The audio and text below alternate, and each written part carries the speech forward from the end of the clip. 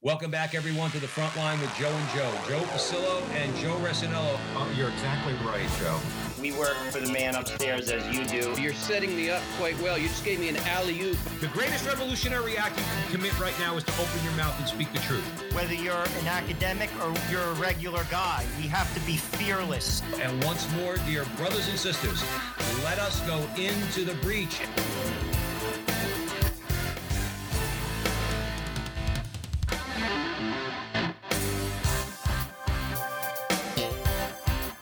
Welcome back, everyone, to the front line with Joe and Joe. Joe Pasillo, as always, joined by Joe Resinello.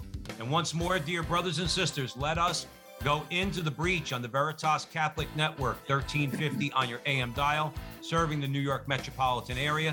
Please be sure to download the Veritas Catholic Network mobile app so that you can have access to all of our station's content. And please be sure to follow Joe and I wherever you find us on social media, primarily Facebook and YouTube, but we're on Gab, we're on Rumble, wherever you find us. Click something that's going to help us out. That's all we can ask. And today, we are very pleased and honored to be joined by Deacon Paul Karras and Tricia Dwaraka. And we're going to be talking today, and you'll understand in a minute what I mean by this. We're going to be talking about self-sacrificing love. That's what we're called to be as disciples of Christ. And the theme of this is a life saved and a life changed, one Catholic deacon story. I want to give a brief introduction in commemoration of the 20th anniversary of September 11th. The Frontline with Joe and Joe are bringing you this very special story. And Deacon Paul and Tricia are going to be talking about the events of September 11th, both Paul's actions. And Tricia, correct me if I'm wrong, it's your mom, Judith Toppin, correct? Yes, it's my mom, Judith Toppin, correct. Judith Toppin, who Deacon Paul assisted down 71 flights of stairs against all odds.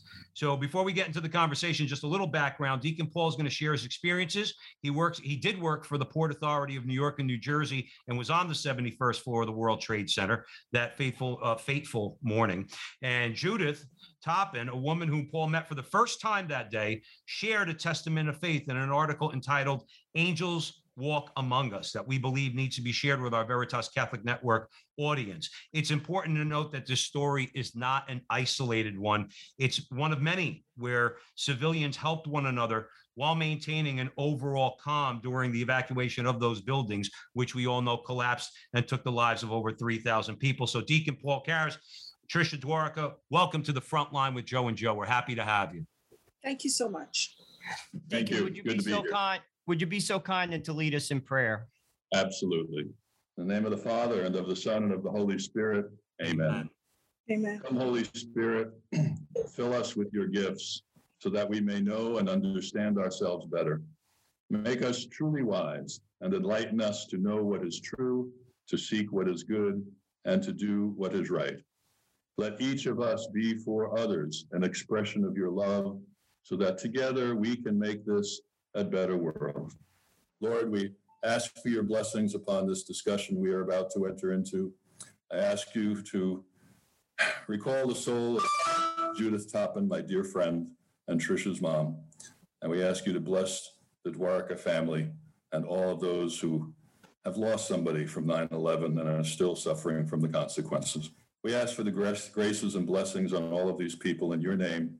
Amen. Amen. Amen. Amen. In the name In the Father, and of the Son, and of the Holy Spirit. Well, we thought it would be appropriate to begin the conversation in the words of Judith from her essay, Angels Walk Among Us. I'm just going to read a couple of lines, and then I'm going to throw it to Deacon Paul, and basically he could kind of take it from there. And Tricia, please feel free to, jump in at any given time because the conversation will be guided by the Holy Spirit. There's no question in my mind. So these are the words of your mom. She said this: "Here I was with a bad heart, bad lungs, swollen heavy legs, and the speed of a snail at best. I knew that I was going to have to be exceptionally strong in order to be able to walk all the way down to the street. All I could think of was, God, if this is the way you want me to die, then thy will be done, but please no pain. It was only then that I looked into the face of a 6-foot slender man whom I never met. And what the man said to me was, stay calm and get up. We are going to walk out of this building together." With that, Deacon Paul, please talk a little bit about that moment. I mean, it's very emotional. I'll be honest, I could cry as I read that. I mean, I was 6 blocks away from the Trade Center. I saw the buildings crumble. My building, I was on the 32nd floor on Water Street. I saw the chaos. I mean, it was insane. I mean, if you could just kind of walk us through at that moment, and then we'll just take it from there. As a step back, I had worked for the Port Authority for 10 years, and then I left them for 5.5 years. And I had just been rehired by them 6 weeks before 9/11. And I was in a new department. I think I knew maybe 2 people in the department. And I hadn't even moved some of my boxes into my new cubicle yet. And I just got off the phone with my manager, and then there was just this roar of an engine that you just can't be described, with an immediate impact on the building. It took me 3 days to process the sounds, the timelines of everything that took place. But what I realized is the building tilted, and it tilted to a point where you weren't sure if it was going to keep going. And then it slowly rocked back and forth to come back into place. So immediately I got up. I started seeing debris and flames shooting down the window in front of my cubicle. And then a manager came running through the department, basically saying, everybody has to leave. While I was out sick in the 92 or 93 bombing, I knew it took place then. And the people who were there knew immediately to leave, because there were a lot of new people since that time that had no idea. So they were just sort of hanging around, and they all needed to be told to leave. And as I was heading to the exit, I just saw this group of people gathering around, who turned Judith, who was sitting down in a chair. And I honestly, I can't tell you why I stopped. I can't tell you what possessed me to say what I said. Judith recorded it. I have very little recall of what I said to her. All I know is the others left, and Judith and I started towards the stairwell. I had no idea of her medical conditions at the time. I just thought I was helping this heavyset woman, get to the stairwell. And once we were on the stairs, we really kind of blocked the whole thing, because I had Judith holding on the right handrail with her right hand, and I had my arm underneath her left arm. And then to keep her steady, I was holding onto the left handrail, guiding down. And as a result, because people were piling up behind us, we had to stop almost every landing to let people pass us. And it just took an incredible amount of time. But I think the thing that most people don't appreciate, even though we didn't know what was going on, it was so calm in that stairwell. Everybody was orderly evacuating. People gave me a mask for Judith. People gave me a bottle of water, if she needed it. And it was just a calm procession down. It got a little more hectic and crazier as we got to lower floors.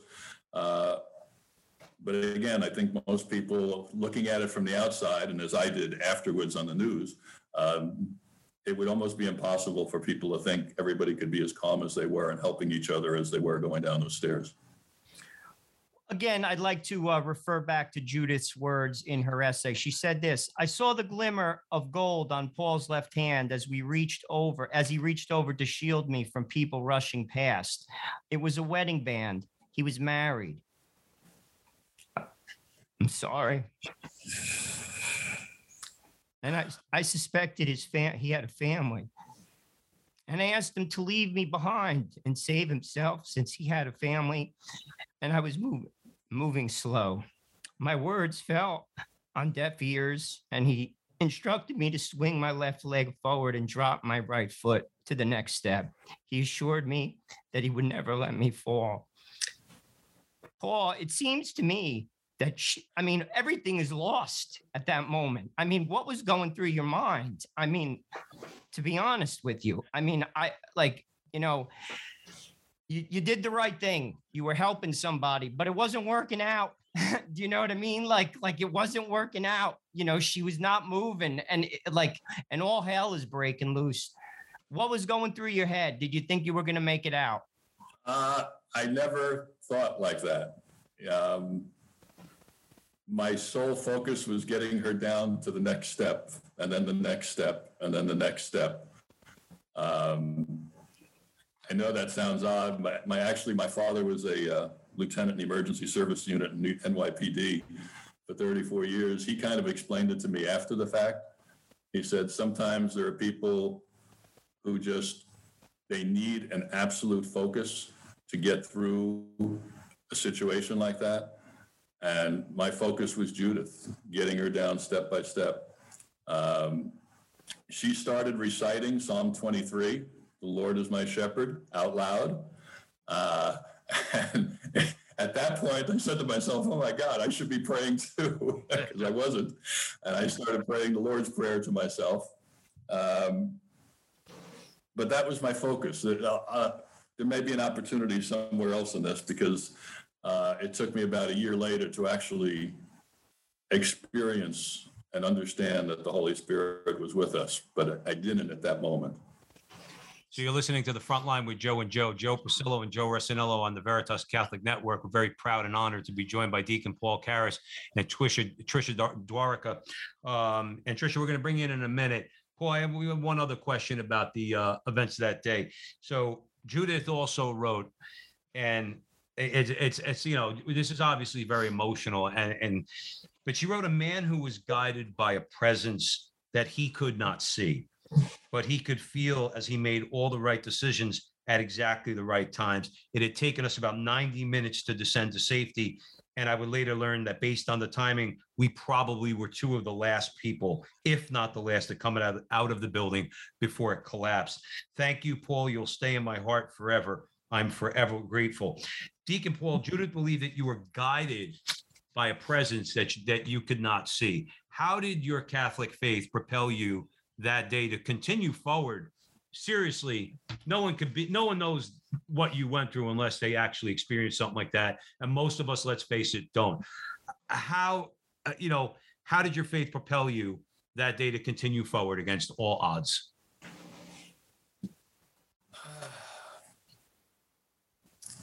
It was, like I said, she was my mission. Again, processing it later on and through the next few months, I then, after the fact, appreciated her words of that. We were both guided, because she's right. Everywhere we turned, it was ended up going in the right direction to get us out of that building and onto West Street. One of the oddities, we get to the window wall out towards West Street, and then all the glass is, just shattered. And there's a handrail that there's no way I could get her over it. And the doors were you couldn't even go through the doors. And to get her under it, and myself, we would have to get down in the glass. And there was a firefighter who took off her jacket, put it on the glass so that she could get down on her knees and get under this handrail so we can get out. That day, it was just to me, some people would say it's an instinct. I agree with Judith that we were both just guided by the Spirit. I guess I'll jump into it. What happened a year later. I was sitting in church alone, and you know how we always have this voice that goes on in our heads. We're constantly thinking. Even when we sleep, our brain's working. I was sitting in my church here in Corpus Christi, and there was absolutely nothing. Silence, not just the outside silence in the church of me being the only one there, but an absolute inner silence, no voice. And then chills came over me because I realized that in the stairwell, I had that same experience. There was no voice. There was nothing working in my brain. It was just absolutely emptied. And, the words to the song, "You Are Mine," the hymn, "You Are Mine" came, I will come to you in the silence. I will lift you from all your fears. And boy, I just sat in that church and cried, because that is when I realized how powerful the presence of the Holy Spirit was on that day, in an absolutely concrete way that, outside of putting it in those words, I don't know how to convince anybody else how real it was. Amen, I think brother. the way to best to what Paul is saying actually reminds me of the footprints in the sand when you're being carried by the Holy Spirit and the Lord. I think it can, sometimes you don't even know you're being carried. And when you look back, it's only one footsteps in the sand, but you're doing what you have to do, pushing it along. So I think it also goes with that saying or analogy or. No, it's a perfect analogy. Yes. You don't realize it as it's happening, but when you have the opportunity to look back, and that was triggered by that absolute silence sitting in church, because those are the only two times it's ever happened to me. Mm-hmm. On 9/11. Those are the two times you're being carried. I mean, you're being carried all the time, but it's Right. But those are the significant two where you times actually I realize it. recognized it. Yeah. Yeah. Trisha Dwarka, let me bring you in here for a second. So how did the events of that day, how did that affect you as the daughter of a survivor, particularly in light of this fascinating story? Well, in light of this amazing story that's beyond fascinating in my book, it's actually very funny. I was actually pregnant with my first child, which was my daughter. And we just moved into this home together that we purchased. And that entire day, I actually used to work on Park Place, not far from World Trade Center, but I was on getting to be on maternity leave because it's 9/11. My daughter's born October 1st. That's how close it is. And that day when it happened, I could not stop dialing my mom's phone number. I know no one was going to answer, but something just kept compelling me that she's there. I couldn't explain it. Like I just kept dialing and it was busy. And in my head, I'm like, okay, she's gonna answer just now. And I don't know if that was the Holy Spirit also carrying me, because I didn't believe for 1 second she was gone. Like recently as she had just passed, I knew she was gone. But that last time 20 years ago, I had no feeling that she was gone. It was just like, okay, she's going to answer or she's going to come home in a couple of hours. So I don't know if that was the Holy Spirit carrying me, because not for a second I said she's gone. So I don't know how to, interpret that. But that entire time I held my stomach and I just kept calling and calling and calling and calling. And then a day later she came home. So. Yeah, it was crazy. I mean, I can remember going on the street. I was at 199 Water, and it was like a flood. Everybody on the street, every building, every person in every building, cops. You had, like power people, firemen. I've never seen chaos like that before. Like millions of people on the street, confused, crying. Like it was insane. Is the only words. And I can remember I kept trying to call my parents to tell them that I was okay. And I got my father, who was also passed in December, and he was crying on the phone. He was like, we're being attacked. You know what I mean? And he was just like happy he heard my voice. It was just the craziest thing I've ever lived through. I wasn't even in the buildings. I mean, I was 6 blocks away, but it was nuts. Trisha, I want to follow up on the last question with you. You're listening to The Front Line with Joe and Joe Pasillo, Joe Rissanello with Deacon Paul Karras and Trisha Dwarka. Trisha, when your mom, you said that you didn't hear from her from a day. Now, the whole day. I dialed her phone number for an entire day. I'll tell you what, and an entire day. And thank the good Lord, because if I was in that position, I would have gone ballistic. Okay, I don't know if I would have survived the day. I mean, I'm being quite frank with you. That's the thing. I was calm. I didn't believe she was gone. And it has to be some evangelical something. I remained calm. I just kept calling. I didn't once cry, once stress, once felt a loss. I felt no loss. Go ahead. I felt no loss when the buildings went down. So when she did return home after that, obviously that long day, and she returned home to you and your family, how was she different? If you could describe that for our audience at the Veritas Catholic Network, how did her faith in the Lord sustain her in the subsequent days to this, obviously this crazy experience? I honestly believe that her faith in the Lord is so powerful. As you can see, I have her rosary right here, hanging up right here. Her faith is so powerful that I don't think for a second it changed. I mean, if you know Judith, she started saying Psalm 23. That's just how she is. Her faith never, ever. And I think that's why she has lasted so long throughout her disease and through 9/11. Her faith empowers our family sometimes. She always makes everything so calm, so serene, and it makes you feel you can climb mountains.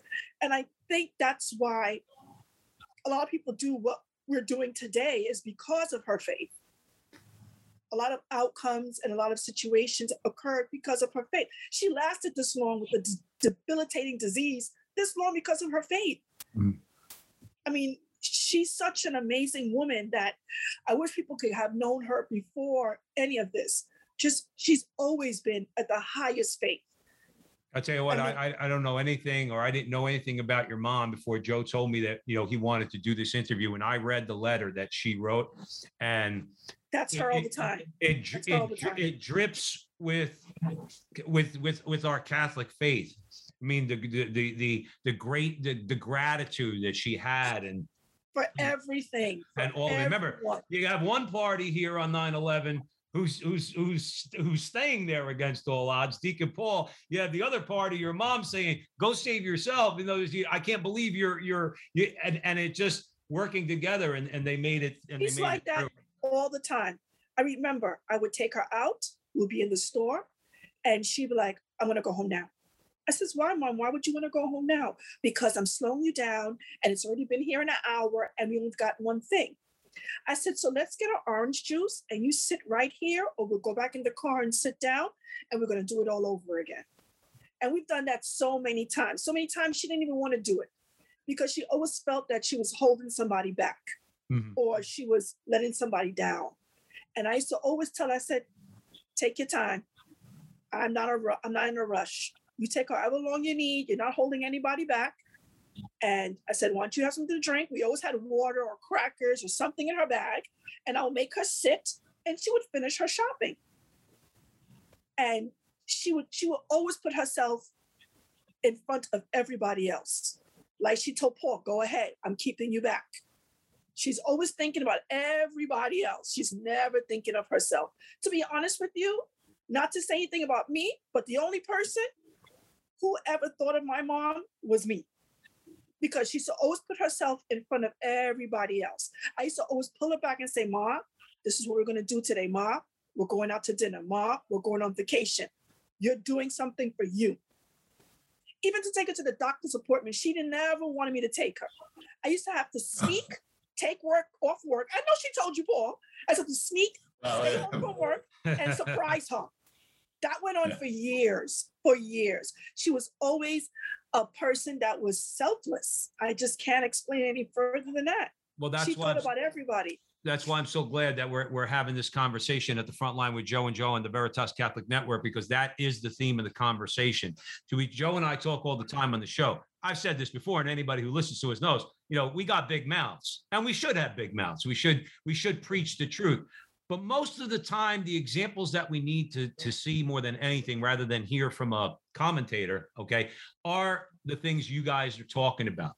That self-sacrificing love. That's what evangelizes people. That's what the actions of Deacon Paul and the actions of your mom, not just on 9/11, but as you're describing, Tricia, just on an everyday basis, to will the good of the other, as Aquinas taught. In other words, that's really what love is. Love gets convoluted in our culture and what love is. What you guys are talking about right now, what Judith did, what Deacon Paul did, okay, that's Christian love. Yes, that's it is. What that is. And we at this special, we always need to see that, particularly we now. We need to see that. Oh, yeah. Deacon Paul, we have about 5 minutes before the break. Did this impact your calling to become a deacon? At this point in time, you were not. I mean, that's the $1 million question, I guess. And believe it or not, because I grew up not too far away from the town that you're serving in right now. I actually heard about you, believe it or not, through like the events, through the grapevine, and that you became a deacon. That's what, because I was always in the church. Is that true? Is this what drove you to become a deacon?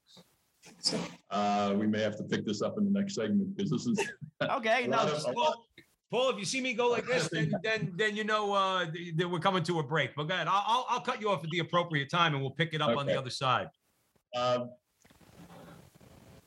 wasn't always the best Catholic before 9/11, and I ended up in therapy for about 9 months with a Franciscan priest who was a psychologist, and we were working through issues. And he was a pain in my neck, but I kept saying I'm never going back, and every week I'd go back. And then my pastor, Father Lou Papera, invited me to do a Cursillo weekend. Cursillo means short course in Spanish. It's a short course in Christianity. It's a lay movement all around the world. And so he invited me to do this weekend.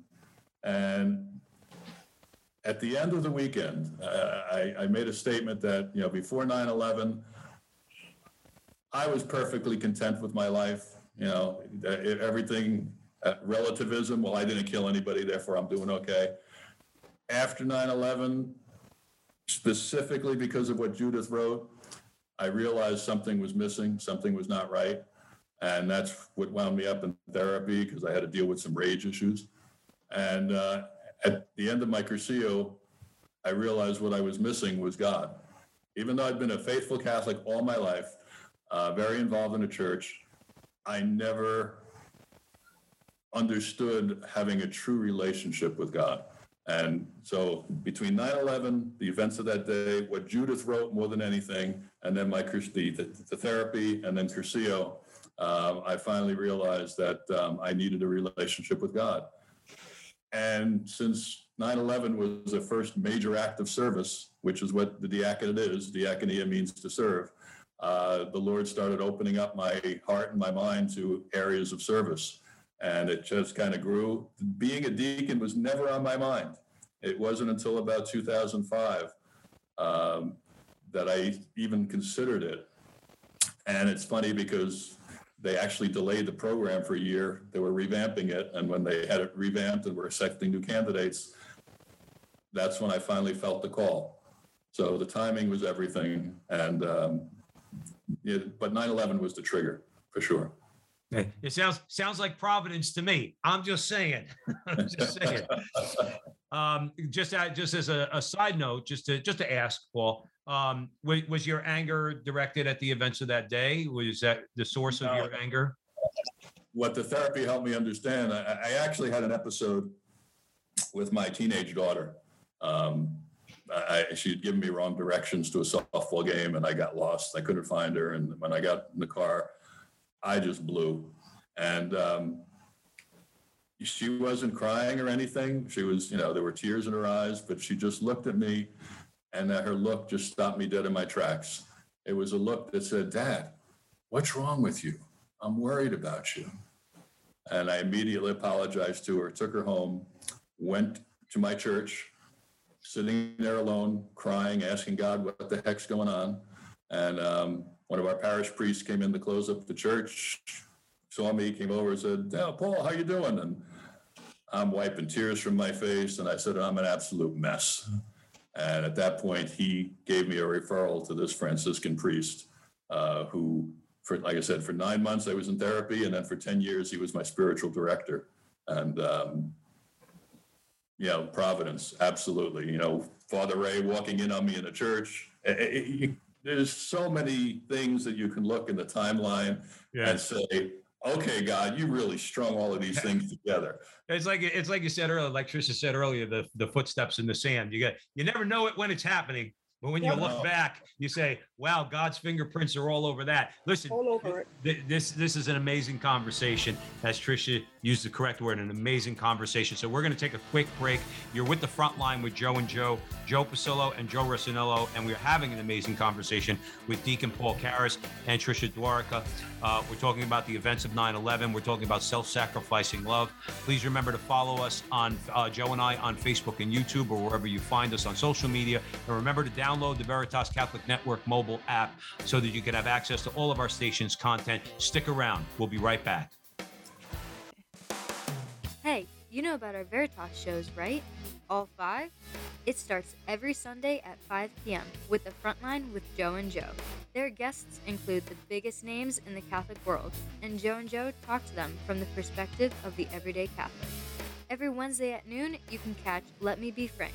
This is your chance to hear Bishop Frank Caggiano talk about spirituality, church news, and fun stories from his Brooklyn childhood and his life. Thursday nights at 8 o'clock. That's when you can hear It's Not That Late with Liv Harrison. It's a late-night show on Catholic radio, and Liv mixes faith with humor, games, and dynamic interviews. There's a double dose of shows on Friday. First, at noon, it's Restless. It's 4 millennials talking about, well, life as millennials in today's crazy world. Yes, it's possible to be young and Catholic. Then, at 12:30 on Fridays, you can hear the Focus on Veritas, where Peter Sonsky puts the focus on good works and the good people doing those works.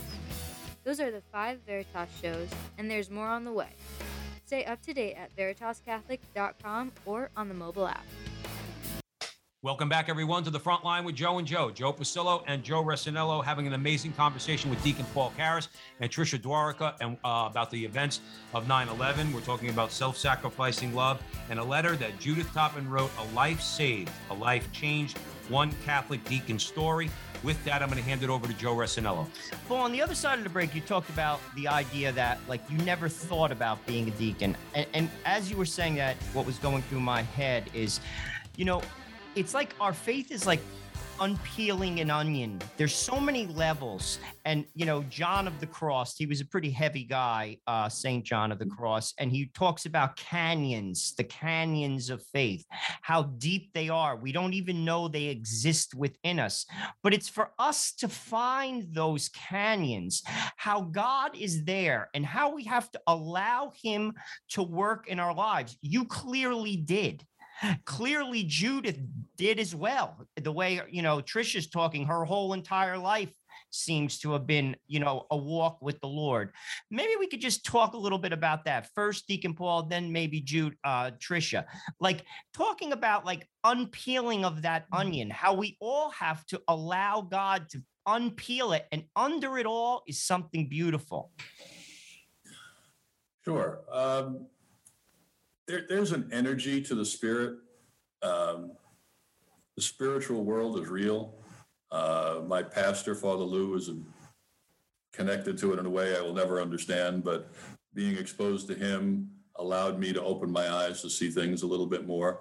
I believe that the energy of the spirit is what drew me to Judith, her energy, her faith. And you know, somebody reading this might say, hey, gee, this guy Paul was a great guy. You know, he saved this woman, Judith. Well, the words that Judith put together describing what took place, I think that was helped save me. It was truly mutual. Basically, God took care of both of us that day in very different ways. Judith physically to get down, me spiritually in a way I had never understood. As I said, when I did my Cursillo weekend, I won't say coincidentally, because I believe all coincidences are God instances. I had a therapy appointment with Father Jim the next day after my Cursillo. And at the end of the session, he just looked at me and said, you don't need to see me anymore. And I just threw up my hands and said, wait a minute, you've been giving me grief for 9 months, and now you're telling me I don't need to see you? And he said, whatever took place on your Cursillo weekend, for 9 months, you and I have been battling in your head. What took place on that 3 days of Cursillo, you moved it to your heart. And it doesn't have to make sense, but by moving it to your heart, you've been given a sense of hope and a sense of peace, even with still dealing with a lot of issues, around what my life was like before 9/11. And he was right. So I think that string of activities for me after 9/11 is what just led me to this calling. And it's a calling. It's not something I say. People say, well, how'd you decide? I didn't decide. Everything in my life after 9/11 was pushing me to hear this call of service. We're going to come back to that in a second because we want to talk a little bit about that. But Tricia, what are your thoughts on the comments that Deacon Paul just made? Well, it's so funny how people say we have callings, and I just think that's so amazing, by the way, Paul. But my story's a little different because Judith was such a selfless person, and she has been such a great influence in my life that actually at the age of 16, I learned it. And since I've been 16, she's always taught me, it's not what you say, it's how you say it, and don't sweat the small stuff. And when you have a person that's been drilling that to you for years and years, I think that's why I don't get overly excited, because people at my job is so high stress because I work in the operating room. And every morning we come to work, you see your name, your assignment on the board. Okay, you're scrub nurse, you go to this room, you go to that. Everybody gets so upset. They're switching around cases. They're arguing with everybody. I take my patient's records. I go straight to my room. And they go, you're okay with this? This is unfair.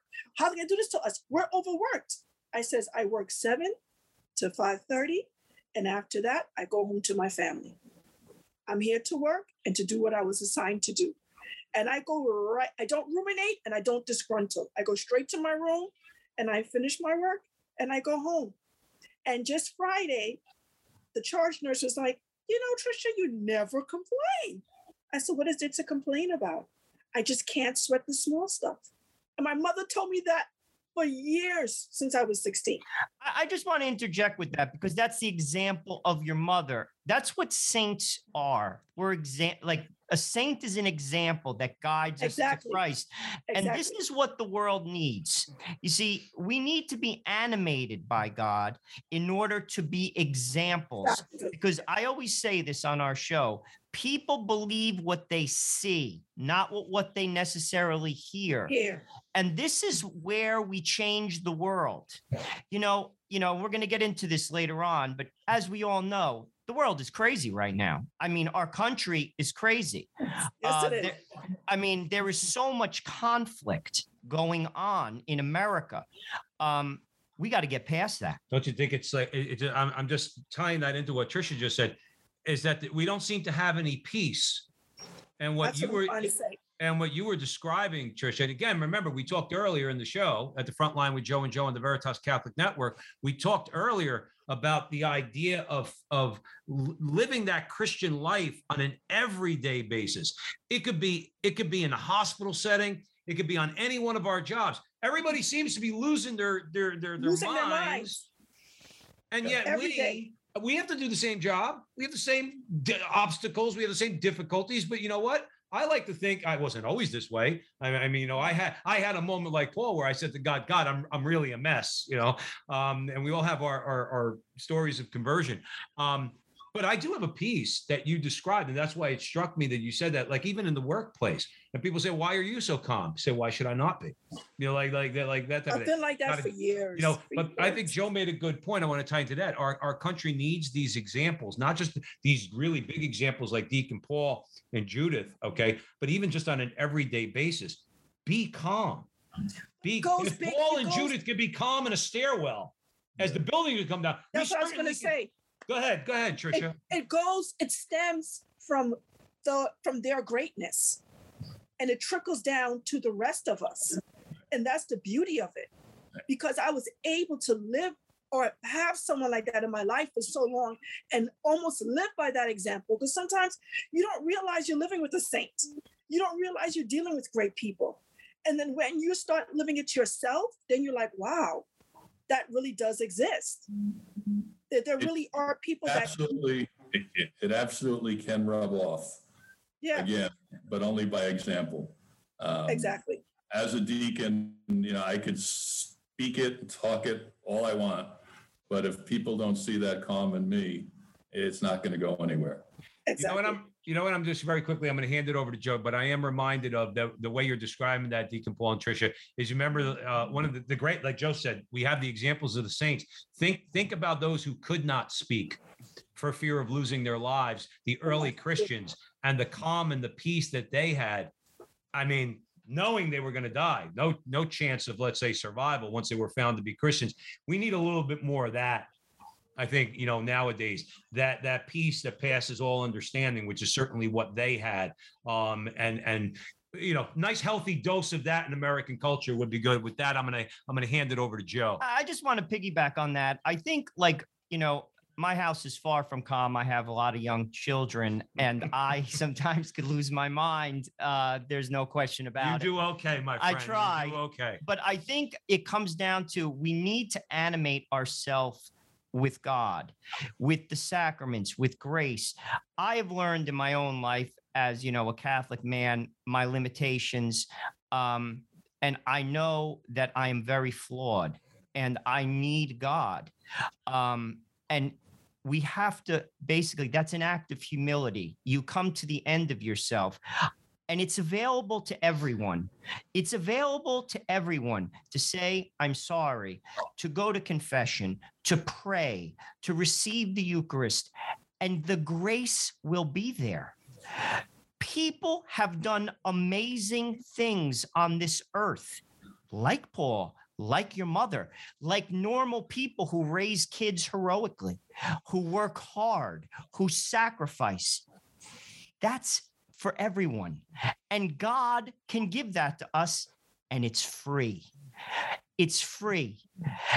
But it comes down to our hubris as Americans. I can do it. I'm smart. I have this. I have that. Well, you know something? That all runs short eventually. I'd be interested in both your thoughts on that. I mean, I've learned that in my own walk. I mean, I didn't experience what Paul did and what your mom did, but I've experienced me. And I know that I have my limits. And without God, I'm finished. Let's start with you, Tricia, on that.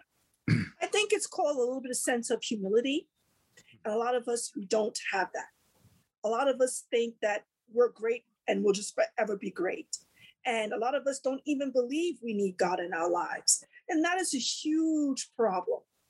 And that's why a lot of us get sideways and lose our way, because we don't have that humility. We don't have that humility in our faith. Yeah, we're raised to go to church. Yeah, you're raised to read the Bible, but do we actually practice that on a day-to-day basis? How many people do you know sit down and meditate to just take in the presence of the Holy Spirit? They don't. I myself didn't. I just recently started, and I started today. So sometimes we just have to stop. And like my mother saying, you have to smell the roses and really take it in and take in everything around you and become a little, you have to have a little bit of humility. You have to. We just don't. That's certainly a quality that's missing in our culture, a little humility. Deacon Paul, how about you on that? I'll echo with a little different spin what Trish said. There's two obstacles I see getting in the way of our world today. One is, as Trish mentioned, we don't feel like we have to depend on God. We are everything in our society, everything in the workplace, even the way you're evaluated in the workplace. What did you do? And that carries across to where if we don't do it ourselves, or we don't, we should be able to do it. And when you're doing that, you're not thinking about where's God in this. And the other thing is, we've just become too busy. There's too much noise in the world. Not just technology, just the pace of everything. If there's a silver lining to the pandemic, I think it's that people realized that they were on a treadmill that they weren't getting off of, and they didn't even realize it. And, so between the not thinking that God's there and you have to be dependent on yourself and the noise, we can get people to slow down and realize there's more to life than just making a living and, earning money. It will help get people to where they should be.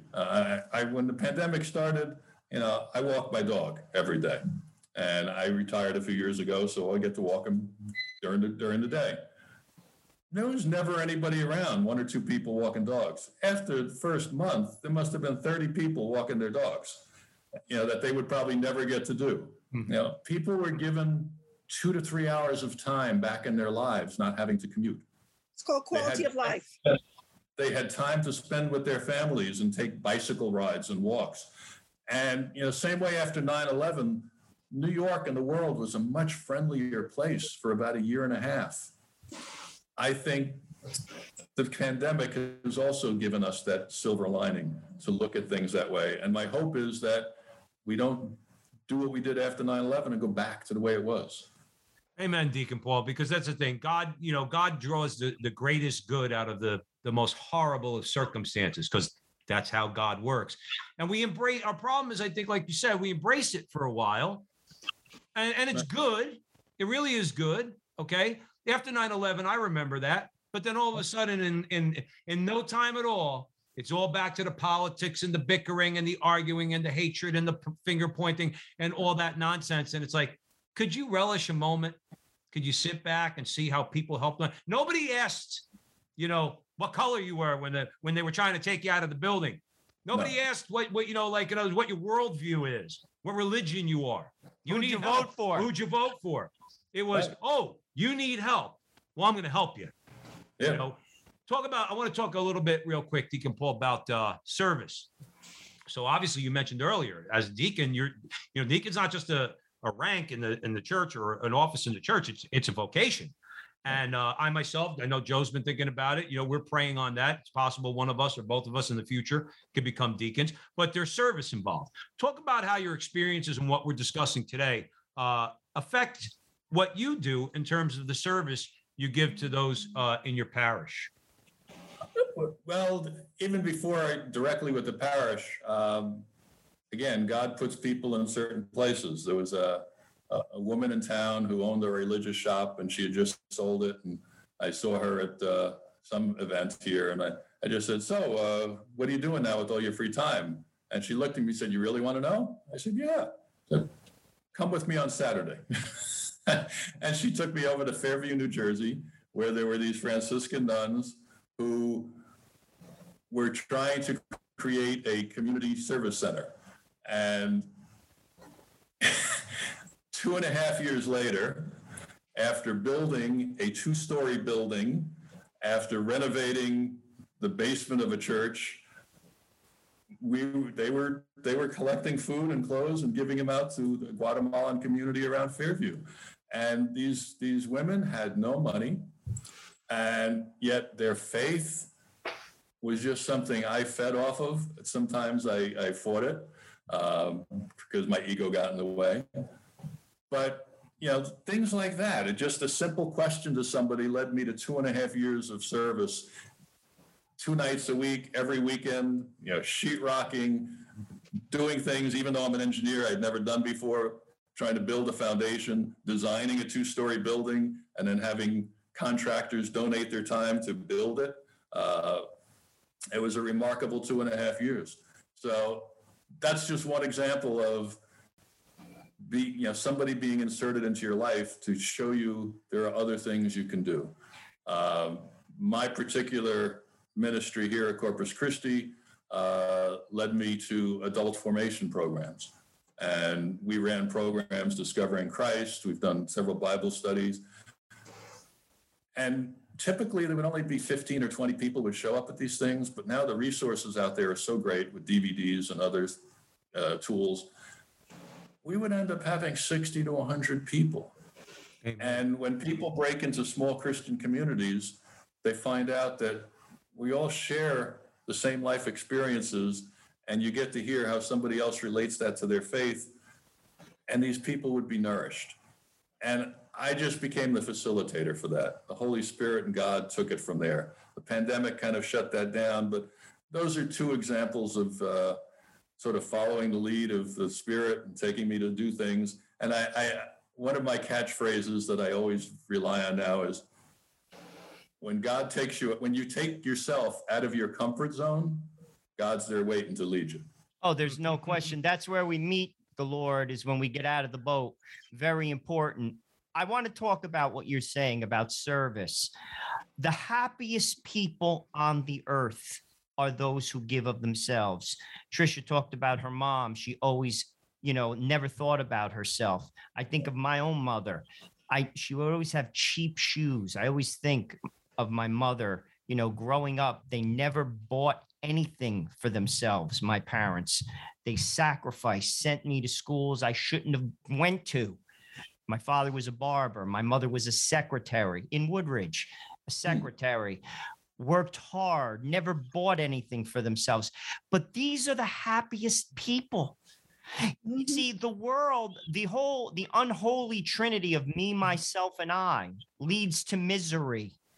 But when we follow the example of God and we serve our fellow man, we're happy.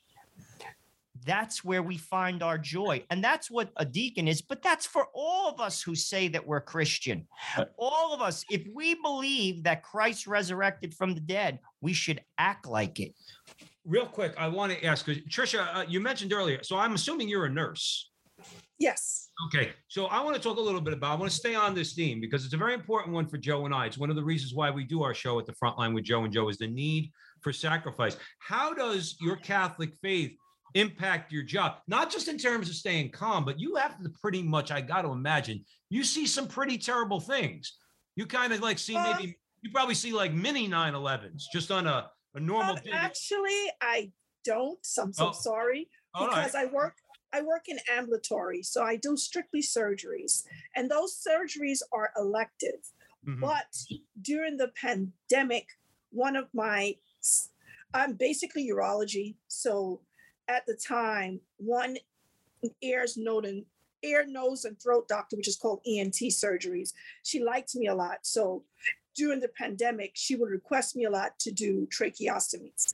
That was horrible. So on that end, you really have to stay calm, keep the staff calm, keep your room calm, and keep everybody in good spirits because that's people almost near dying from COVID.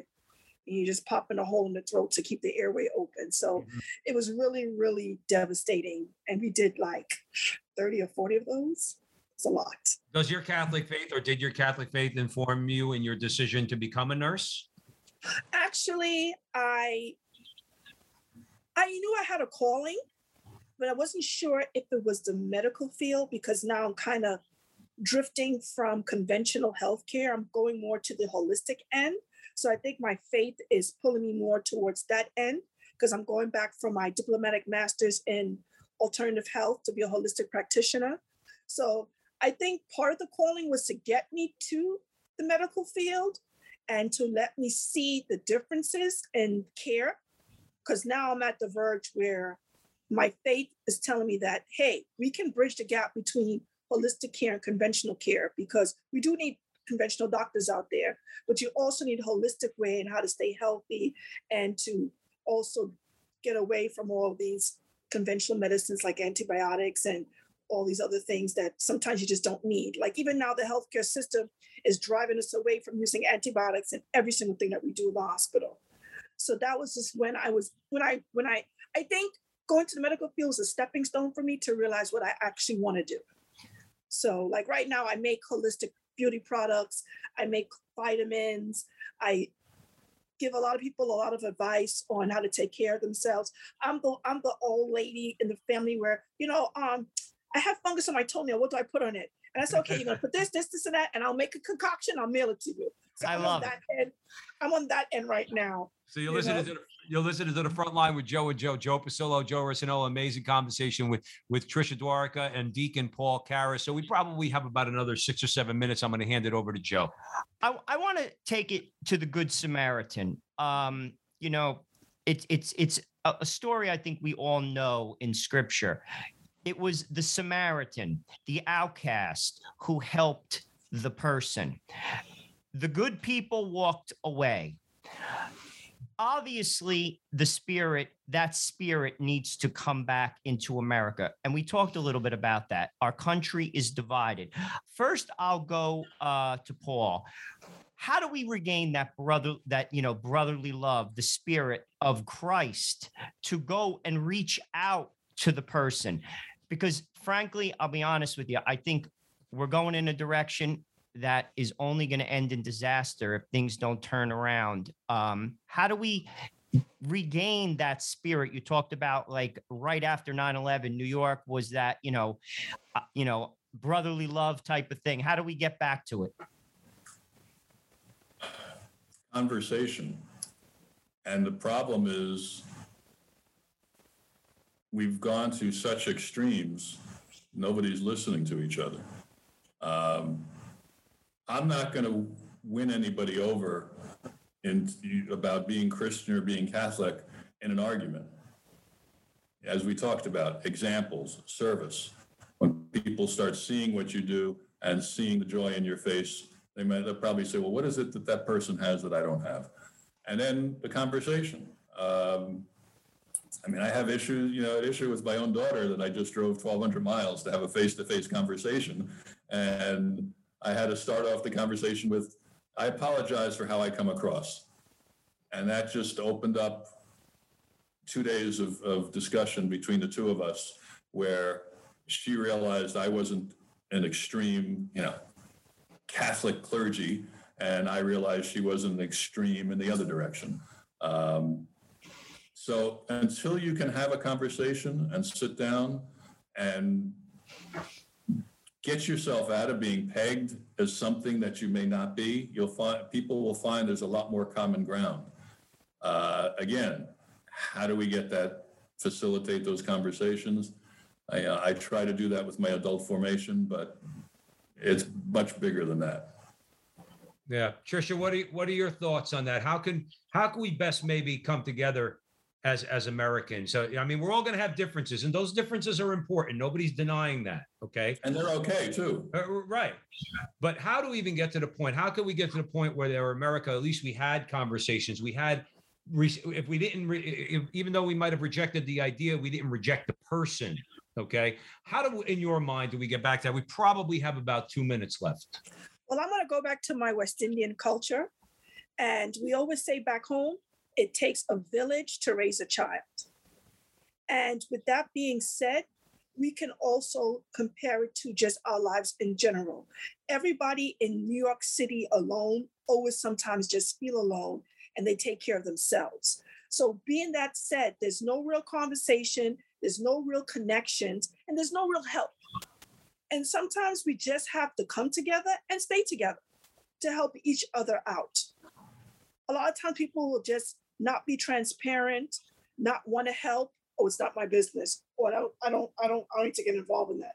Even with the whole bombings on the plane, if you see something, say something. People don't do that. People will see somebody getting robbed and they'll run the other direction. They won't even call 911, or they'll film it on their smartphone. Yeah. Yeah. So, I really think it takes a village to raise a child, and it takes it takes everyone to raise New York City, New Jersey, Long Island. It takes everyone should come together. Cultures, everyone should at one point in time just stop and be kind and be transparent and help someone. And I honestly believe that. Please, Deacon Paul. And it starts with inviting people. Exactly. If you're just going to do your own thing and just focus on what do I have to do, what's the list of things I got to get done, instead of saying, hey, like people would always say, when I was working in Newark, there was the chapel in 2 Gateway, and they have a 12 o'clock mass. People would know I would go there every day. So it starts, oh, would you pray for me or pray for so-and-so? And I would say, yeah. But then the more they asked me, I finally said, why don't you come with me and pray? And they were like, really? Oh. So that's, again, getting them out of their comfort zone to open up and realize there's more to it, and not just depend on somebody else, but accept an invitation. That to me is what's worked. One last thing is I do homebound communion to the sick. And I naively thought I was really doing this for the person who was sick. I quickly learned that it was an invitation to minister to entire families. And that, again, people are, I'm somewhat of a stranger walking in, so I'm not a family member. They listen to me a little bit more, but it opens up conversation. And disagreements within a family, you can just give them some insight. And it's an amazing transformation watching the families. And even after the person passes, these people are still people I minister to. Well, and as Tricia said earlier, this has been an amazing conversation. Unfortunately, we have to leave it there because listen, you're at the front line with Joe and Joe, man. We could go on for a couple hours if you really wanted to. Unfortunately, we have radio constraints. Okay. Deacon Paul Karras, Tricia Dwarka, we really appreciate you coming on. All right. We should all say a prayer for Judith Toppin. Okay. Next time we all sit down and pray our rosaries, we offer up an intention for her soul. Okay. And Absolutely. God bless you, Paul, for your actions that Tricia was able to have her mom for a good many years. Many years. Thank you. And we thank the Holy Spirit for that. We thank you guys for coming on the show. We want to thank you all out there for joining us at the front line with Joe and Joe on the Veritas Catholic Radio Network, spreading the truth of the Catholic faith to the New York metropolitan area, 1350 on your AM dial. Please be sure to download the Veritas Catholic Network mobile app so that you can have access to all of our station's content. And please be sure to follow Joe and I on Facebook and YouTube at the front line with Joe and Joe. Like, subscribe, share, do all that fun stuff. Help us out a little bit with a click. And remember, until the next time, that our conversation is your conversation. And that conversation is going on everywhere. We'll talk to you soon.